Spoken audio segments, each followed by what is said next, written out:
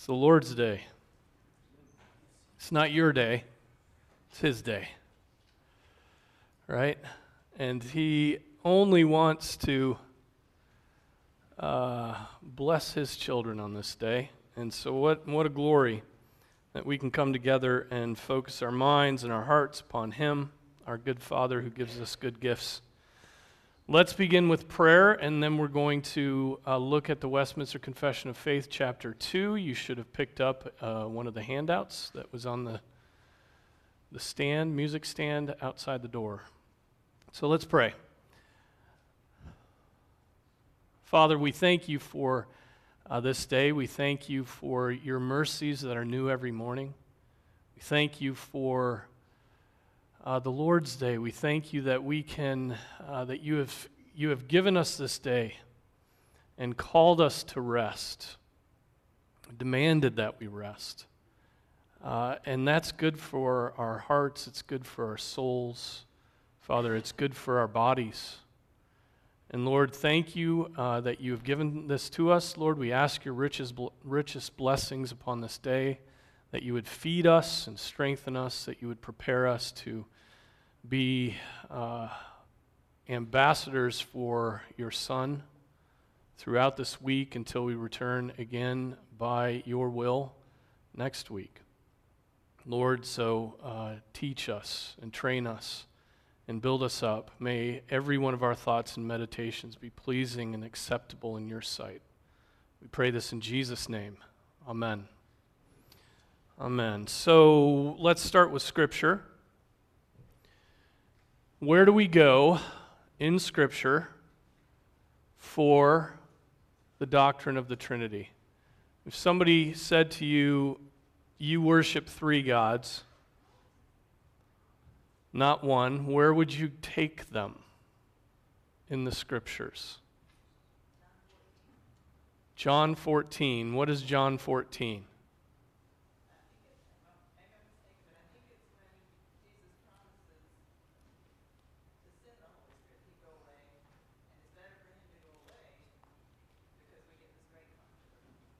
Okay. Does that do it for you? Is that? Well, then I would go to like Matthew. Okay. And also Genesis chapter 1. Okay. Yeah. Revelation. All right. Now you're hitting home runs. And I would open up with John 14. Okay. You can read a whole passage. So you'd open up with John 14. You'd make a trip quickly to Matthew 28. You'd go to Genesis 1, let us make man in our image, right? The plural there is pregnant with meaning.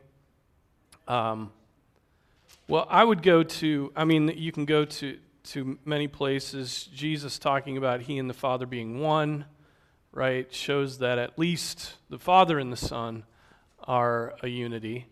And Matthew 28 to me is the clearest for a couple reasons. And so what am I referring to in Matthew 28? What's the verse? Who? That's not it. You started halfway through it.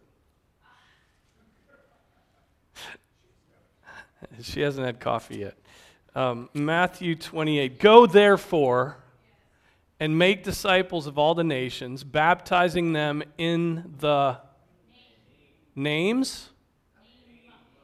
Name of what? The Father, the Son, and the Holy Spirit. Okay, that singular there is very important, right? The name of the Father, the Son, and the Holy Spirit. And so it is one, He is a unity, though three what? Persons. Okay? One essence, three persons.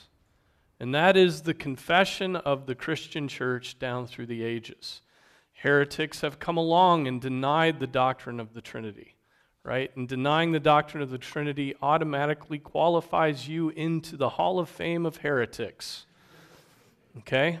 There are many ways that the doctrine of the Trinity has been denied. Sometimes it's It's to deny that one or two of the members or the persons of the Trinity are, it's to deny that they're God. And so the Arians denied that Jesus was eternal God. They said that there was a time when he was not, and so he is essentially a created being on the order of mankind.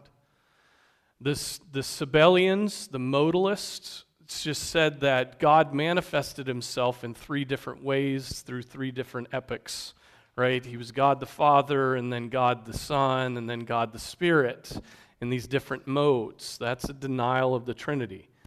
We maintain that God is one essence, three persons eternally. So, do we worship three gods? No, we worship one God, and that is entirely essential. One God in three persons. One God who is a unity in complexity, right? There's unity and there's distinction. There's oneness and persons. And so we'll get into that a little bit here. But first we deal with theology proper. Who is God? And that's where chapter 2 of the confession begins. And there's a way that the confession splits up the attributes of God when they teach this. And that is between two different kinds of attributes of God. That would be the communicable and incommunicable attributes of God. Now, what does that mean? If something is incommunicable, what does that mean? And that car is shining right in my face. Go ahead. Something that's unique only to God and that he doesn't share with anyone else. Okay, some attribute of God that's unique to him that he does not share with anyone else, any of his creatures. Okay? That would be incommunicable. And so the communicable attributes would obviously be those that he shares with his creatures. And we reflect as his image those attributes. And so let's read chapter 1, or section 1 of chapter 2. And you've got it there on your sheet with all the scripture proofs. There is but one only, living and true God, who is infinite in being and perfection, a most pure spirit, invisible, without body, parts, or passions, immutable, immense, eternal, incomprehensible, almighty, most wise, most holy, most free, most absolute, working all things according to the counsel of his own immutable and most righteous will for his own glory. Most loving, gracious, merciful, long-suffering, abundant in goodness and truth, forgiving iniquity, transgression, and sin, the rewarder of them that diligently seek him, and withal most just and terrible in his judgments, hating all sin, and who will by no means clear the guilty. So, not much there to chew on, right? Not much there. How to go through this? I mean, so you begin to see the distinction between the communicable and incommunicable attributes of God, and that's just a way for us to wrap our heads around it. But even the communicable attributes of God, he is those things in a quality and quantity that we are never going to be, right? His perfection in all these attributes sets him apart from a mere creature. And so that's one point that needs to be made. But let's just walk through some of these. There is but only living and true God, right? He is a being, he is living, he is animate, right? He is and a true God. There are many false gods small g, right? False gods that that many people will worship, and yet there's only one true God as defined by Scripture, right? Many false gods get their definitions from other places, not from Scripture. But the one true God laid out who he was in an inspired word. And so the source of our knowledge of God is God himself, who inspired this book that we go to for revelation, information, teaching, doctrine about God. And so he's living and true, who is infinite in being and perfection. Now, again, a lot of these we just can't even begin to wrap our heads around. Infinite in being and perfection. Infinite in being. One of the things that I began to think about, and they get into it somewhere else, but I'll just, since I'm thinking about it, share it now, is God hears, but he hears without ears. I mean, think about that. He does not have ears. He doesn't have a body like men. He hears, but somehow he does it immediately, not mediately like we do, right? We have ears, and they're a little tiny cilia on our ears, and they get stimulated, and we hear it, and all these things, all these mediate parts are how we hear, and that's how he made us to work. But God somehow hears immediately, right? There's nothing in between. There's no, there aren't sensations with which he perceives things. He hears. And so, I mean, you begin to think through that, and your mind gets boggled. Now, why does Scripture say that God has hands and God has ears and God listens and God hears? Why does it do that? Because you would never be able to figure out or relate to, I mean, those are anthropomorphisms. The only way we can understand things is by what we know, right? So that's God lisping to us. That's God condescending to describe himself using our language, our experience, so that we can understand him. But God hears, and God exists and is before anything else exists. His being is. And it just does not compute, right? It doesn't compute. It's mystery, right? It is difficult for us to comprehend that. But he exists outside of space and time. He is, right? And yet being created beings, we're sort of tied to the creation, right? We're dirt. We're dust. He is not. He is. So let's pray. I'm done. That's all I got. Anything beyond that? Somebody had their hand up, I thought. No? Okay. Yeah, you did. Okay. Lay it on me. There's certain people.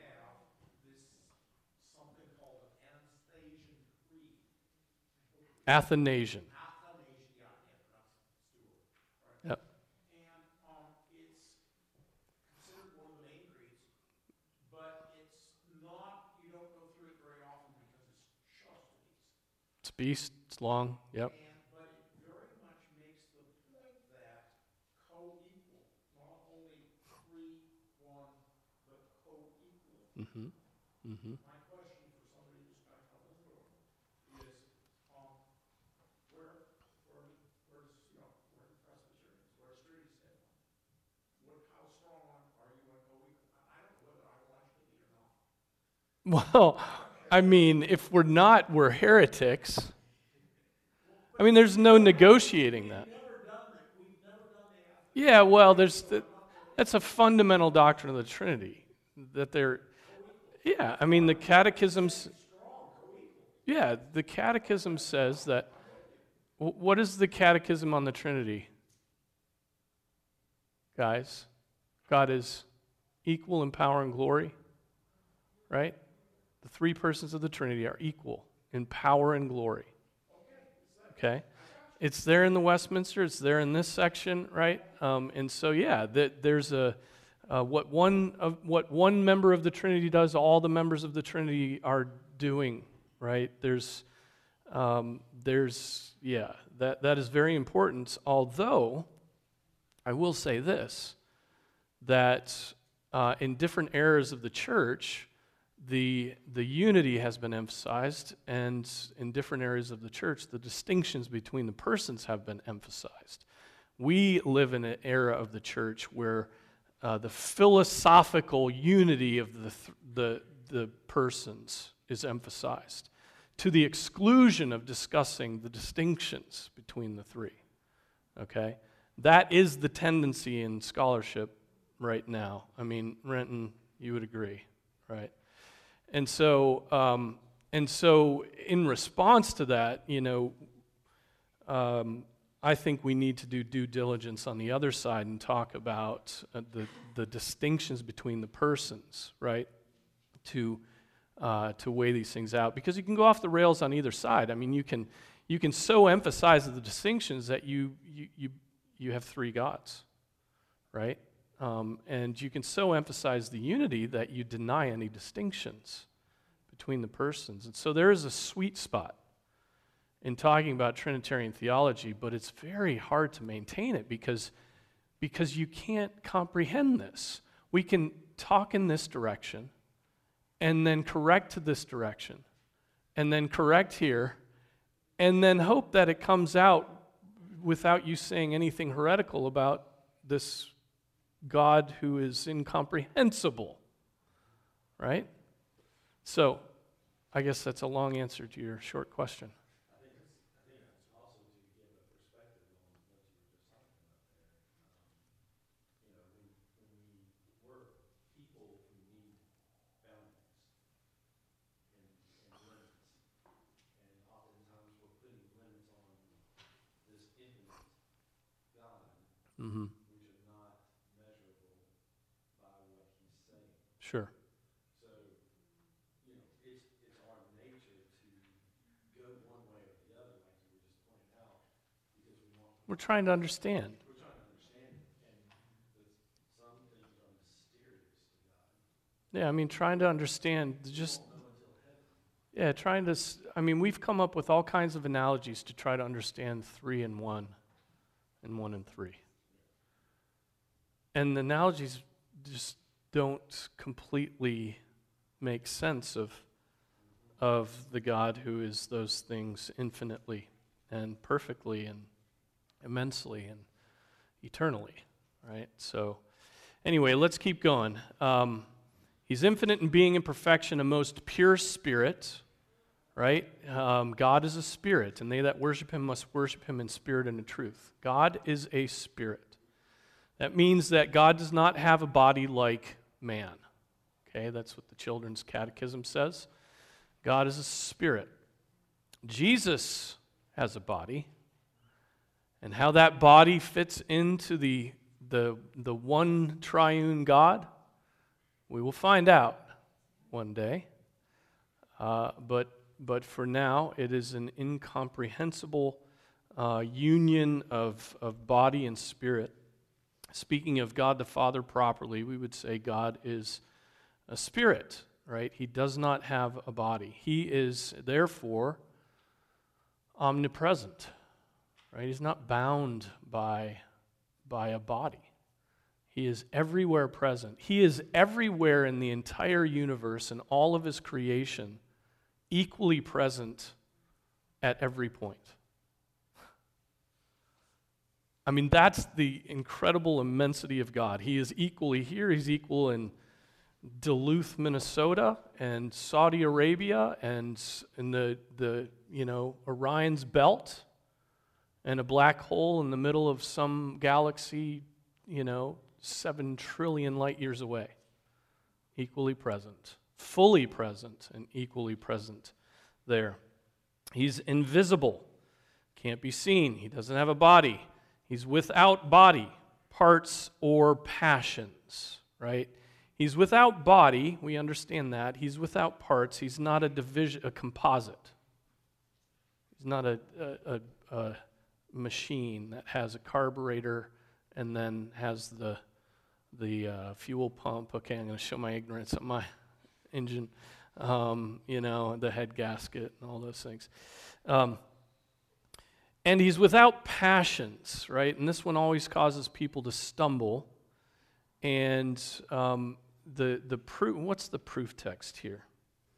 It's Acts 14:11. And when the people saw what Paul had done, they lifted up their voices, saying in the speech of Lycaonia, "The gods are come down to us in the likeness of men," and saying, "Sirs, why do ye these things? We are also men of like passions with you, and preach unto you that ye should turn from these vanities unto the living God, which made heaven and earth and the sea and all things that are therein." And so that passage is saying that we as men have passions. God does not have those passions. What does that mean? What does it mean? It means that God is heartless and uncaring, right? Is that what it means?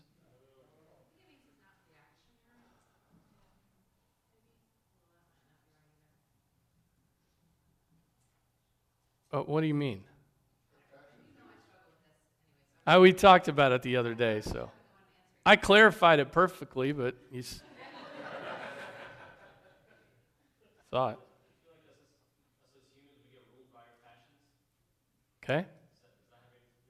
I think it does. Yeah, Sandy. Because if you have, we used to argue this all the time. If you have passions, you have to have self-control. So just do away with the passions Okay. and have self-control.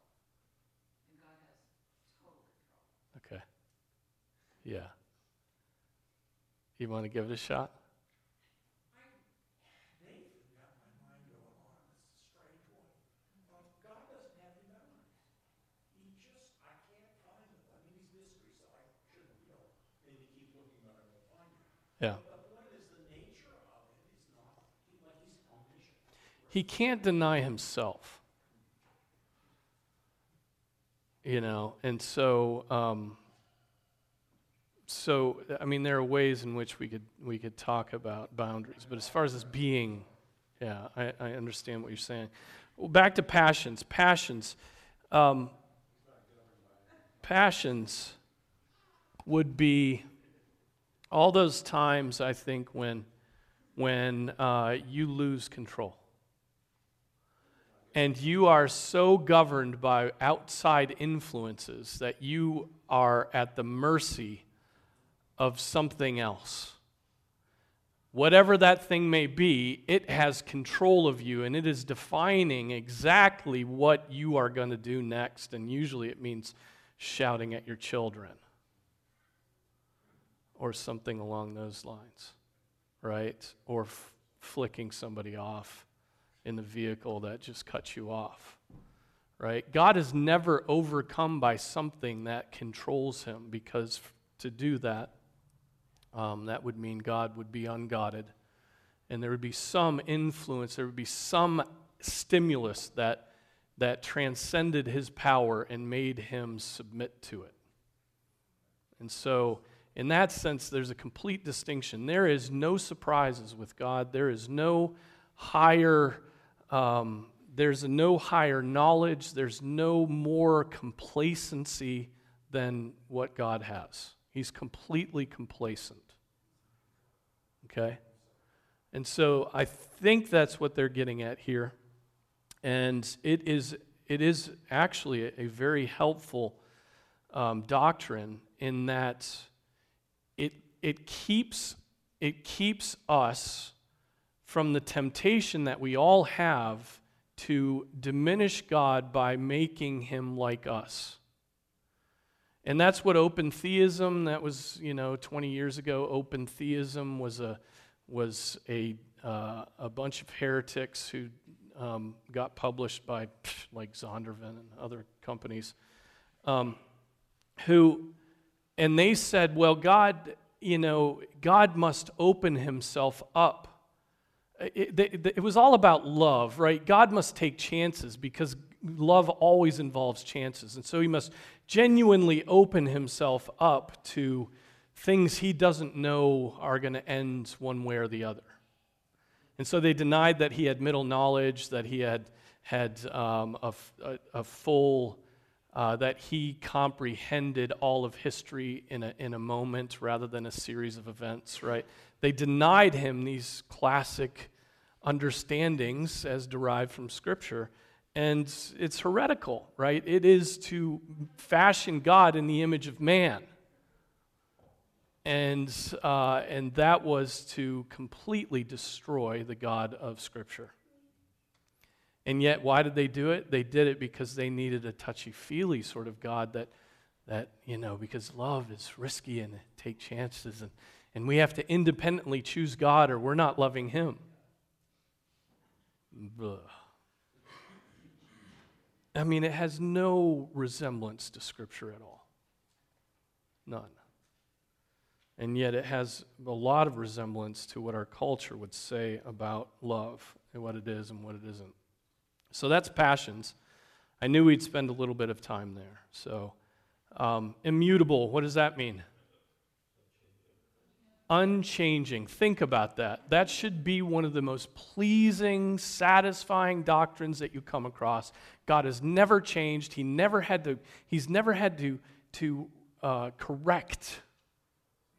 He's always been perfect. He's never sinned. Everything he's done has been perfectly holy all the time, always, right? And that is a glorious doctrine. He is the same yesterday, today, and forever. That should give you great peace, right? He's immutable, immense, right? He is immense, comprehending all knowledge, right? What's the proof text here? But God, first couple of them.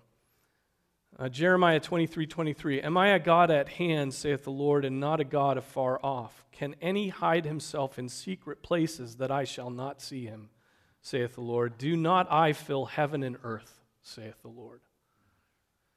Everywhere present, everywhere fully present, immense. Eternal. What does eternal mean? Without beginning, without ends. That is incomprehensible to us. It is impossible to think of something not having a beginning. Yeah, I mean, it is an incomprehensible concept. We sort of get an inkling of what it means because of the long passage of time. But that doesn't even begin to deal with eternity, which is always existing outside of time, always being there, no beginning. What does it mean that something doesn't have a beginning? Teach me that, philosophers. All right, eternal, incomprehensible. Proof text here, Psalm 145:3. Great is the Lord and greatly to be praised, and his greatness is unsearchable. Does that mean he can't be known? Right. He reveals himself to us. He lisps. He condescends. He gives us the word of God and does so in a way that's comprehensible and shows us things about himself. But his glory, his being, his perfection is fully incomprehensible. And will be even with redeemed minds. There'll still be a distinction between creator and creature even when we're in the Lord's presence, fully sanctified and thinking godly thoughts only and all the time. There will still be a distinction, and he will be incomprehensible, always, though more fully known. We will know him. He's almighty, powerful. Right? He's most wise, meaning there's no other higher wise one than him. Most holy means he's without sin, unblemished, completely without taint. Most free. Most free. there is not a free being in all of his creation, but he is most free. And so what does that mean? He's free. He's the true sense of freedom that we all seek after, but vainly do so because we're bound by something or bound to something. Okay? Yeah? There's the idea, which is good for humans at least, of being in self-control. Mm-hmm. Can God control himself? Mm-hmm. That's tough. You don't have to go. Can he? He can't not. I would say he can. Yeah, he can't not. Therefore, that's kind of an interesting thing, if you can see that. Yeah, he's free. What does God get to do? What does God get to do? Whatever he wants. That's the answer.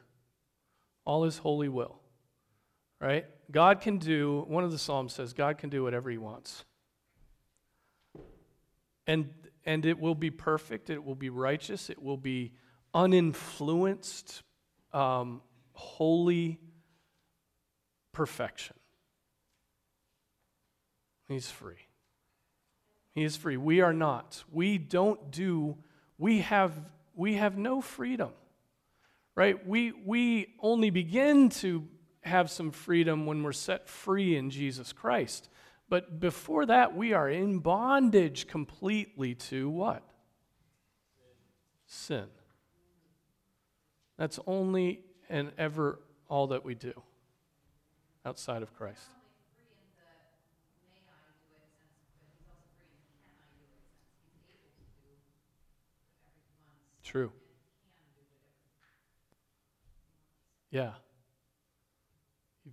You look like your brain just shorted out. There are lots of things that I may do, but I can't do because he's not able to. Right. You can be a man, though, if you want, apparently. Although there are some things God cannot do. He cannot lie. Sure. Right, that would be to deny his holiness. That would be to deny that his perfect righteousness. He can't sin. So most free, most absolute. What does that mean? What's the text they go to here? And God said unto Moses, I am that I am. And he said, thus shalt thou say unto the children of Israel, I am, has sent me unto you. I am that I am. The eternality, of God, the absoluteness. He is always there, and was and is. He just is eternally. Working all things according to the counsel of his own immutable, unchangeable, and most righteous, perfectly holy will. He is working, right? All things according to one will, by which he has laid out all the things that will ever come to pass. Laid it out. And it's perfectly, it all is so that he might be glorified above all things. Now that's a difficult doctrine, because we look around and we see, first of all, we look into our own hearts and we feel our sin and we sin. And we look around the world, right, and things are not going exactly how we would lay them out. We would make different choices if we had the power and had limited knowledge like we have now. But we trust that God, because of his unlimited wisdom, his perfection, his being, his character, that he knows what he's doing.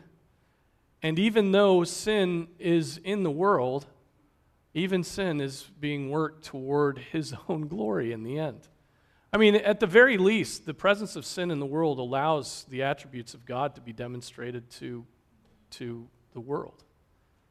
and to us and to the church, and will eternally. The presence of hell and the punishment will be an eternal expression of the perfect and holy wrath of God. And all those things are to the end of his own glory. Now, this is something, there's no way we get through all this today. I mean, what time is it? Oh, brother.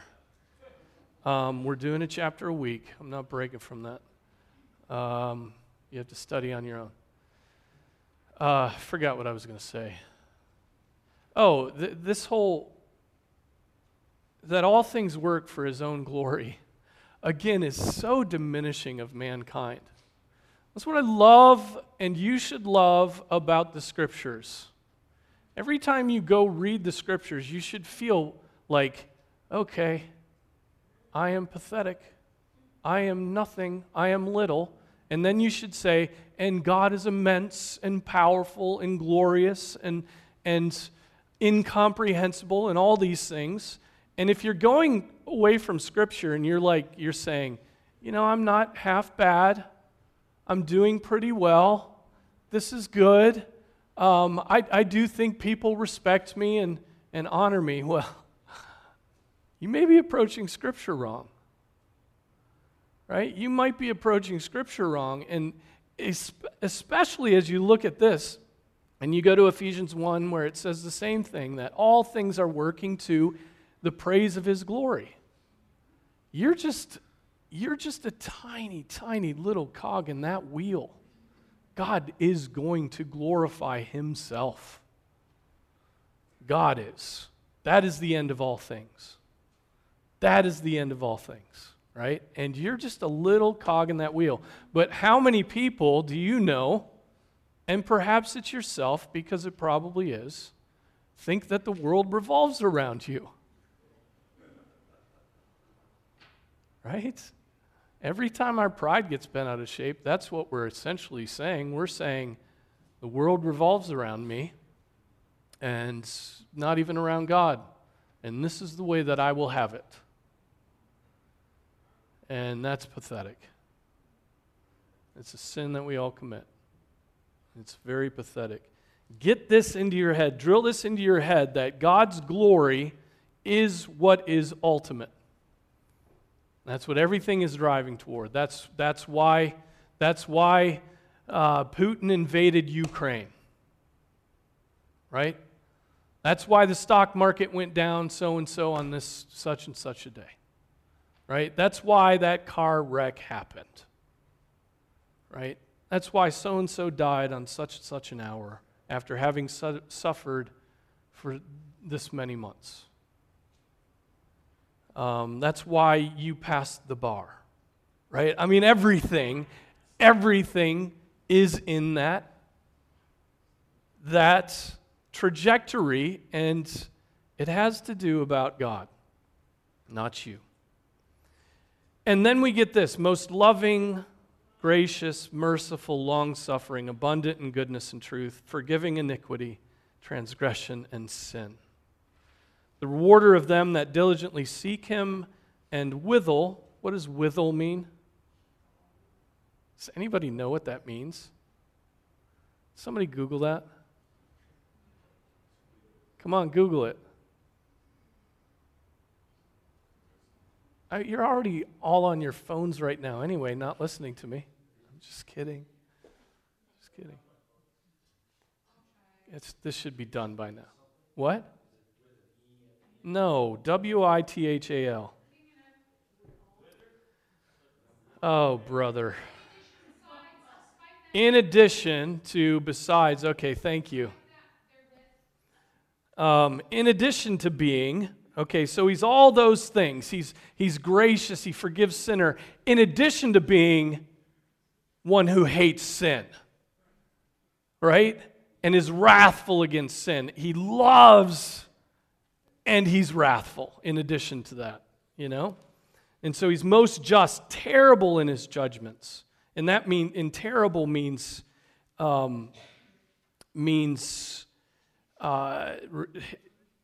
not ethically bad, like we use the word terrible, but it's how they used to use the word awful, like full of awe, right? What's that? Terrifying, right? Yeah, inducing of awe, respect, and terror. Terrible in his judgments, hating all sin, and who will by no means clear the guilty.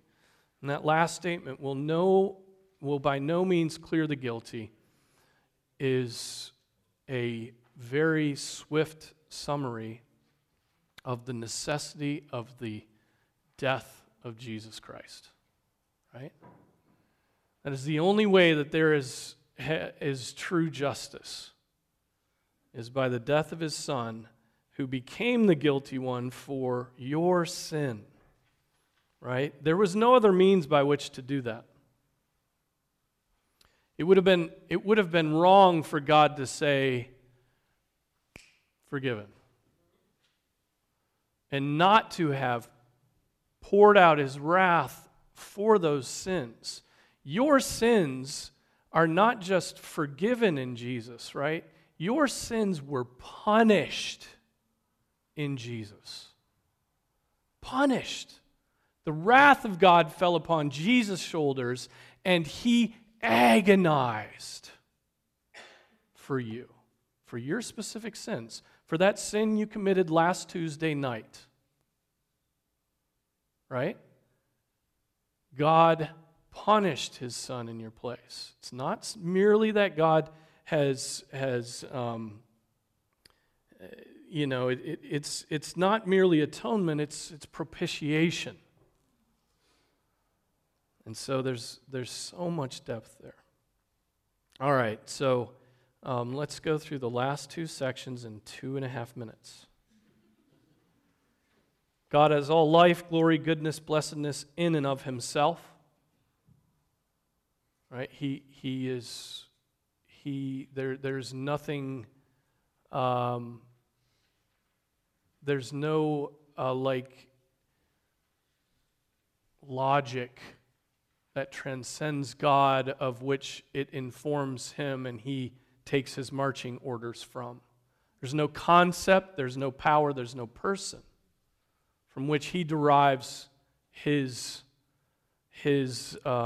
glory, his life, right? He has it all of himself, and is alone in and unto himself all sufficient, not standing in need of any of his creatures which he has made, nor deriving any glory from them, but only manifesting his glory in, by, unto, and upon them.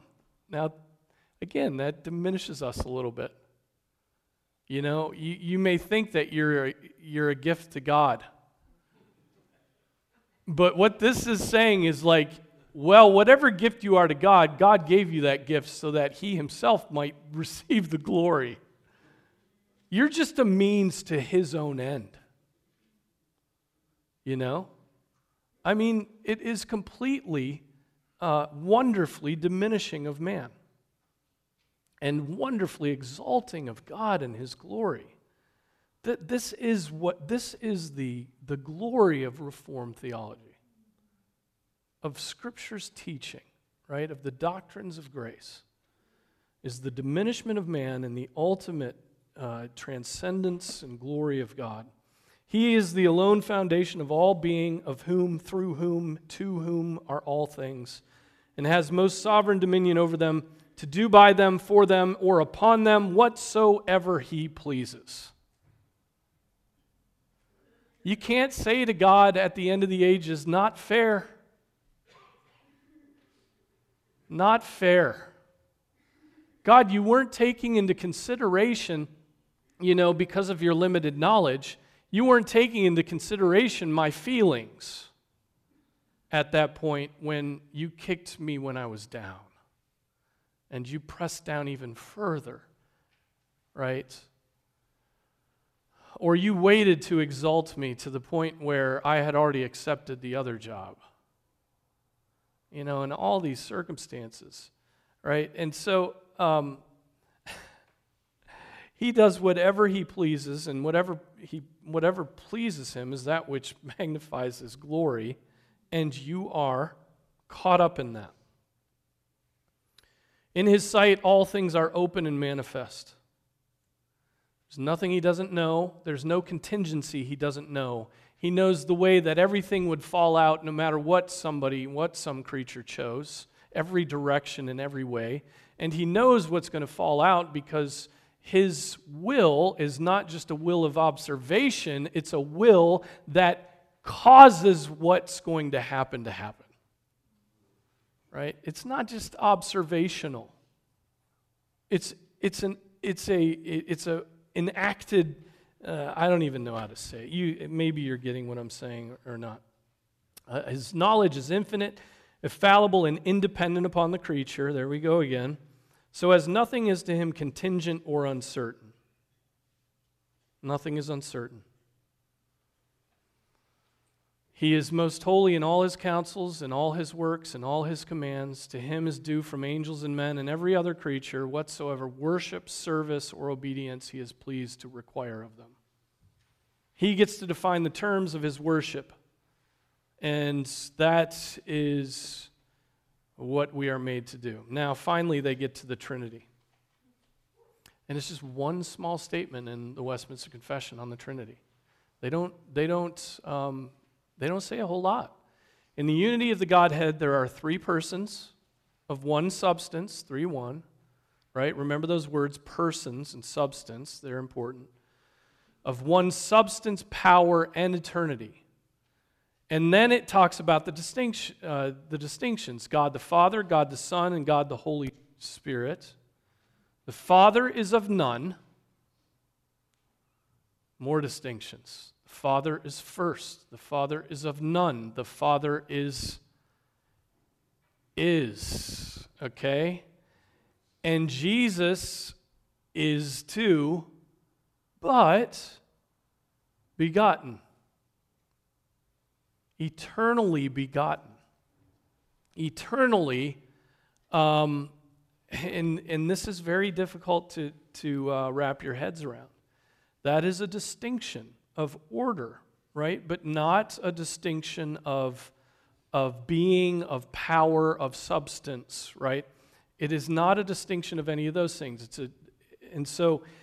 He is begotten, not proceeding, and the Son is eternally begotten of the Father. The Holy Spirit then is eternally proceeding from the Father and the Son. And that statement has been controversial through the ages, right? The Eastern Orthodox Church denies that doctrine, that the Spirit proceeds from the Father. They say he proceeds from the Son. Am I getting that right? Father, yeah. And so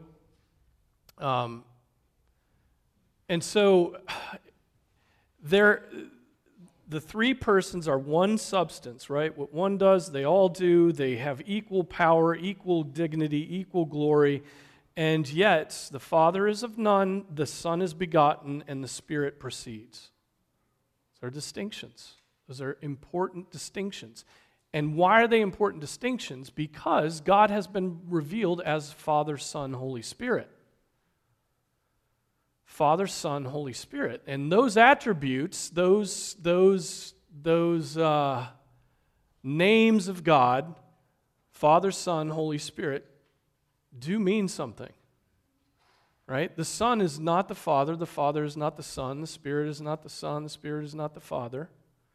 Right? And yet the Father is a Father, the Son is a Son, the Spirit is the Spirit. Right? And there's something about fatherhood and sonship that implies, explicitly implies, order.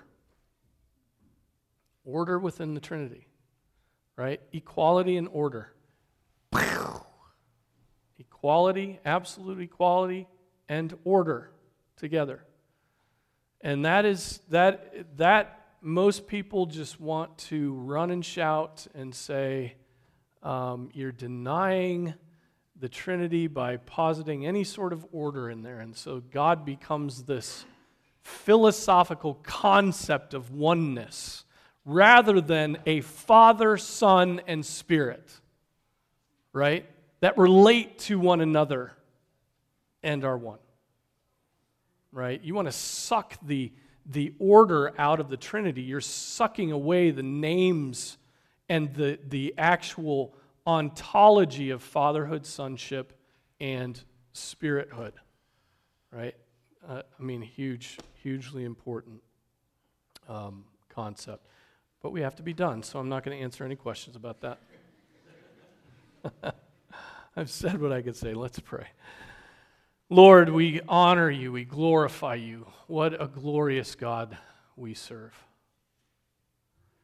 Lord, to know you is the pleasure of our hearts. To study you and to just begin to plumb the depths, Lord, by the work of the Holy Spirit in us who knows you fully. Lord, what joy there is in that. I pray that we would continue to delight in you and study you and find our satisfaction in you.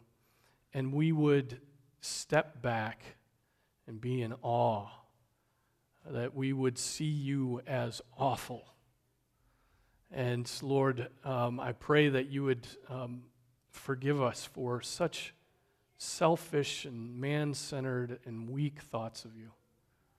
Lord, we pray that you might mature us and that we would be godly in our meditations. We pray in Jesus' name, amen.